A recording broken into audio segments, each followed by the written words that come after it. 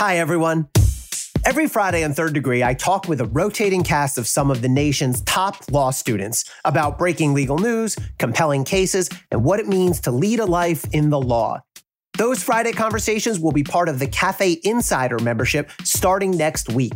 The Monday and Wednesday episodes will continue to be available for free in this feed. Cafe Insiders enjoy access to exclusive content, including the Cafe Insider podcast, co-hosted by Preet Bharara and Ann Milgram, audio essays from Cafe's slate of contributors, including me, bonus content from Stay Tuned and Doing Justice, live events, and more. You can try out the membership free for 2 weeks, and for a limited time, get 50% off the usual price for an annual membership. Just head to cafe.com/insider. That's cafe.com/insider and use the code JUSTICE. And now on to the show. From Cafe, this is Third Degree. I'm Ellie Honig.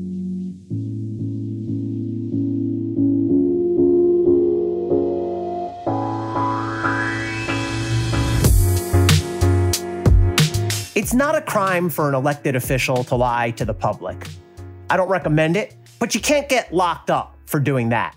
Now, that said, a lie to the public is often an indicator, a symptom of something potentially worse. Common sense tells you people lie for a reason, and often that's an effort to cover up something bad or something maybe even worse than the lie itself. And in my experience, if somebody lies to the public and investigators are also involved, federal or state, FBI, police, what have you, the person also quite possibly told the same lie that he told to the public to those investigators as well. And that could be a crime. And that is more or less the big question now facing the administration of New York Governor Andrew Cuomo. And what a fall from grace it has been. And that's without even getting into the sexual harassment allegations, which we discussed last week. Because on the COVID issue, Cuomo was, for a while, seems hard to remember now, but he was held up as the model of effective governance and leadership, at least for a while. Just to bring you back, last year, it's hard to believe now, Governor Cuomo wrote a vastly premature book about leadership lessons, his words, from the COVID pandemic. And the number one leadership lesson is people have to inform themselves. There's so much politics nowadays. There's so much ugliness. You turn on the news, you don't know who to believe. Inform yourself, learn the facts. You're the person who's going to keep your family safe. The crazy thing is he published this book in October. Forget about premature celebration. This wasn't spiking the football on the 1 yard line. This is spiking it at midfield. And now it turns out the governor's senior aides altered statistics about nursing home deaths just as the governor was starting to write that book that we never realized we needed. And that wasn't it, by the way. You may remember Governor Cuomo also created and sold these, I guess, funny posters, but really just bizarre and self-congratulatory posters about COVID, even as thousands died. And this was in July 2020. Here's what Cuomo said about his artwork, and I quote, these are not my words, these are his. I did a new one for what we went through with COVID, and I think the general shape is familiar to you. We went up the mountain, we curved the mountain, we came down the other side, and these are little telltale signs that to me represent what was going on, end quote. And just to top it all off, Andrew Cuomo even won an Emmy. Really, I mean that, he did. For his COVID briefings. I don't even know what to say about this. The tone deafness was unbecoming, and now it's all gotten even worse for Andrew Cuomo. Now, the FBI and the Department of Justice are involved, so let's break that down. First of all, the problem. The problem here boils down to undercounting. Now, back in March 2020, the governor announced the formation of a COVID task force. A few weeks later, the State Department of Health issued an order directing nursing homes and other long care facilities that they must accept residents who were discharged from hospitals, even if those residents were still testing positive. That directive was rescinded a few months later, and now it's been the focus of a firestorm of criticism directed at Cuomo's administration, including allegations that the order contributed to a high number of deaths among nursing home residents in New York. Now, at one point, Cuomo tried to essentially deny this. He said, it just never happened in New York where we needed to say to a nursing home, we need you to take this person even though they're COVID positive. It never happened. That's what Governor Cuomo said.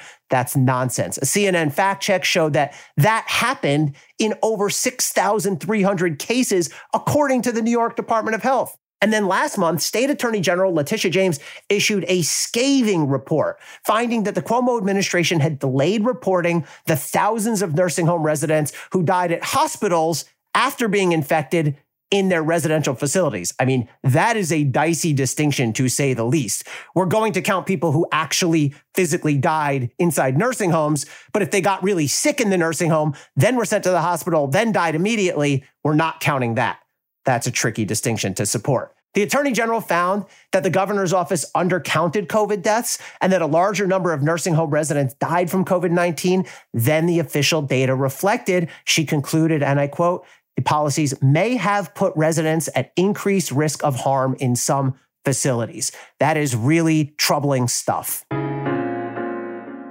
Which brings us to part two, the investigation. Now, the Albany Times-Union, a local newspaper, and take a second out to applaud local journalism, broke a story a couple weeks ago that the FBI and the Justice Department have launched an investigation that's examining, at least in some part, the action of Governor Cuomo's task force and its handling of nursing homes and other long care facilities during the pandemic. A Cuomo spokesperson has confirmed this investigation and has said that the administration is fully cooperating with it. Now, what does this mean? What could be criminal here? I mean, even if the Cuomo administration badly mishandled the COVID response, sure, that could be terrible governance.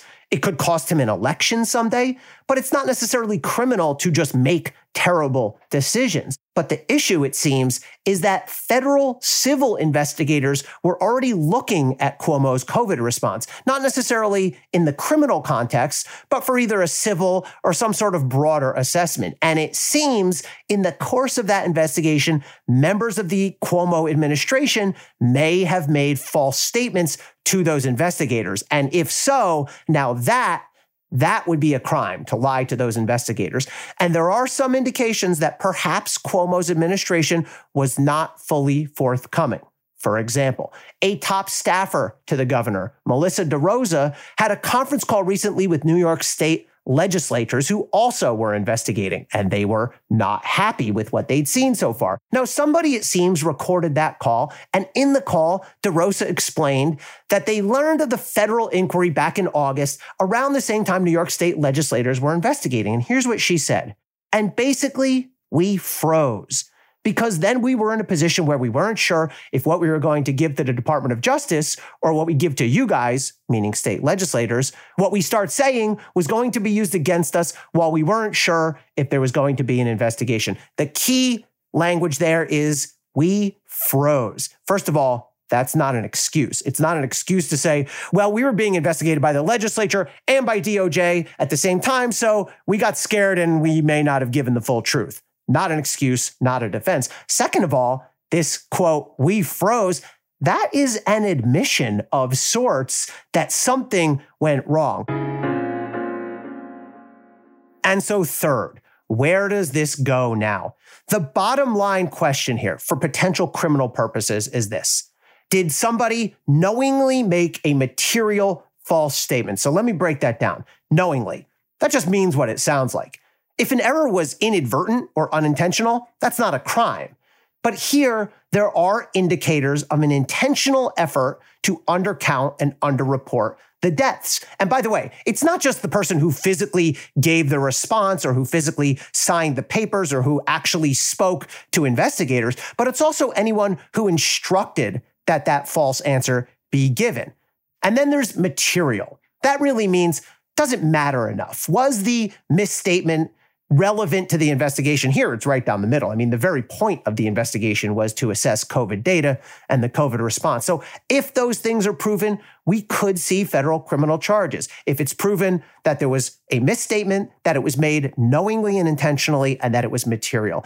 If that happens, there are several potential federal criminal charges in play here. The first one is what federal prosecutors call 1001. That just refers to the statute number, and it basically makes it a crime to give any false statement to any government agent or investigator. There's also a crime, Section 1519, that applies to falsification of records in federal proceedings. Now, one final note.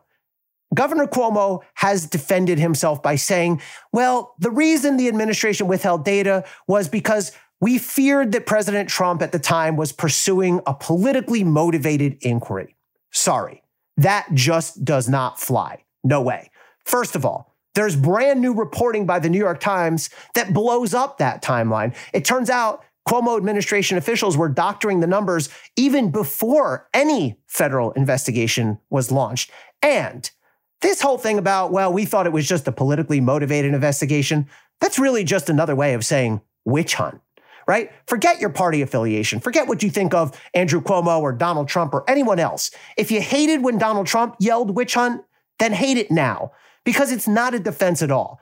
You don't get to just decide on your own that something is politically motivated. Hence, I have a license to lie. I mean, that's essentially what the defenses were as raised by Michael Flynn and Roger Stone. They were nonsense defenses when Flynn and Stone raised them. It was nonsense when Donald Trump said it, and it's nonsense when Andrew Cuomo says it. And imagine if this was the case. I mean, many, many people who get investigated, including virtually any and all public officials, on down to the town dog catcher, will tell you that they're only being prosecuted because it's politically motivated. But guess what? Even if they believe that, even if it's true, that doesn't give them a license to lie and hide the truth. So there is serious trouble on the horizon for the administration of Governor Cuomo. We will see where this investigation goes. They will gather all the facts. Based on that, I do have confidence that DOJ will make a fair determination about whether any criminal charges are warranted, and we'll be following it with you here on Third Degree. Thanks for tuning in. Talk to you again on Wednesday. And please send us any thoughts, questions, or comments at letters@cafe.com.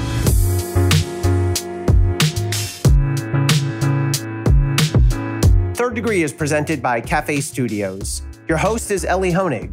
The executive producer is Tamara Sepper. The senior producer is Adam Waller. The technical director is David Tadashore. The audio and music producer is Nat Weiner. And the Cafe team is Matthew Billy, David Kurlander, Sam Ozer-Staten, Noah Azulai, Jake Kaplan, Jeff Eisenman, Chris Boylan, Sean Walsh, and Margot Malley.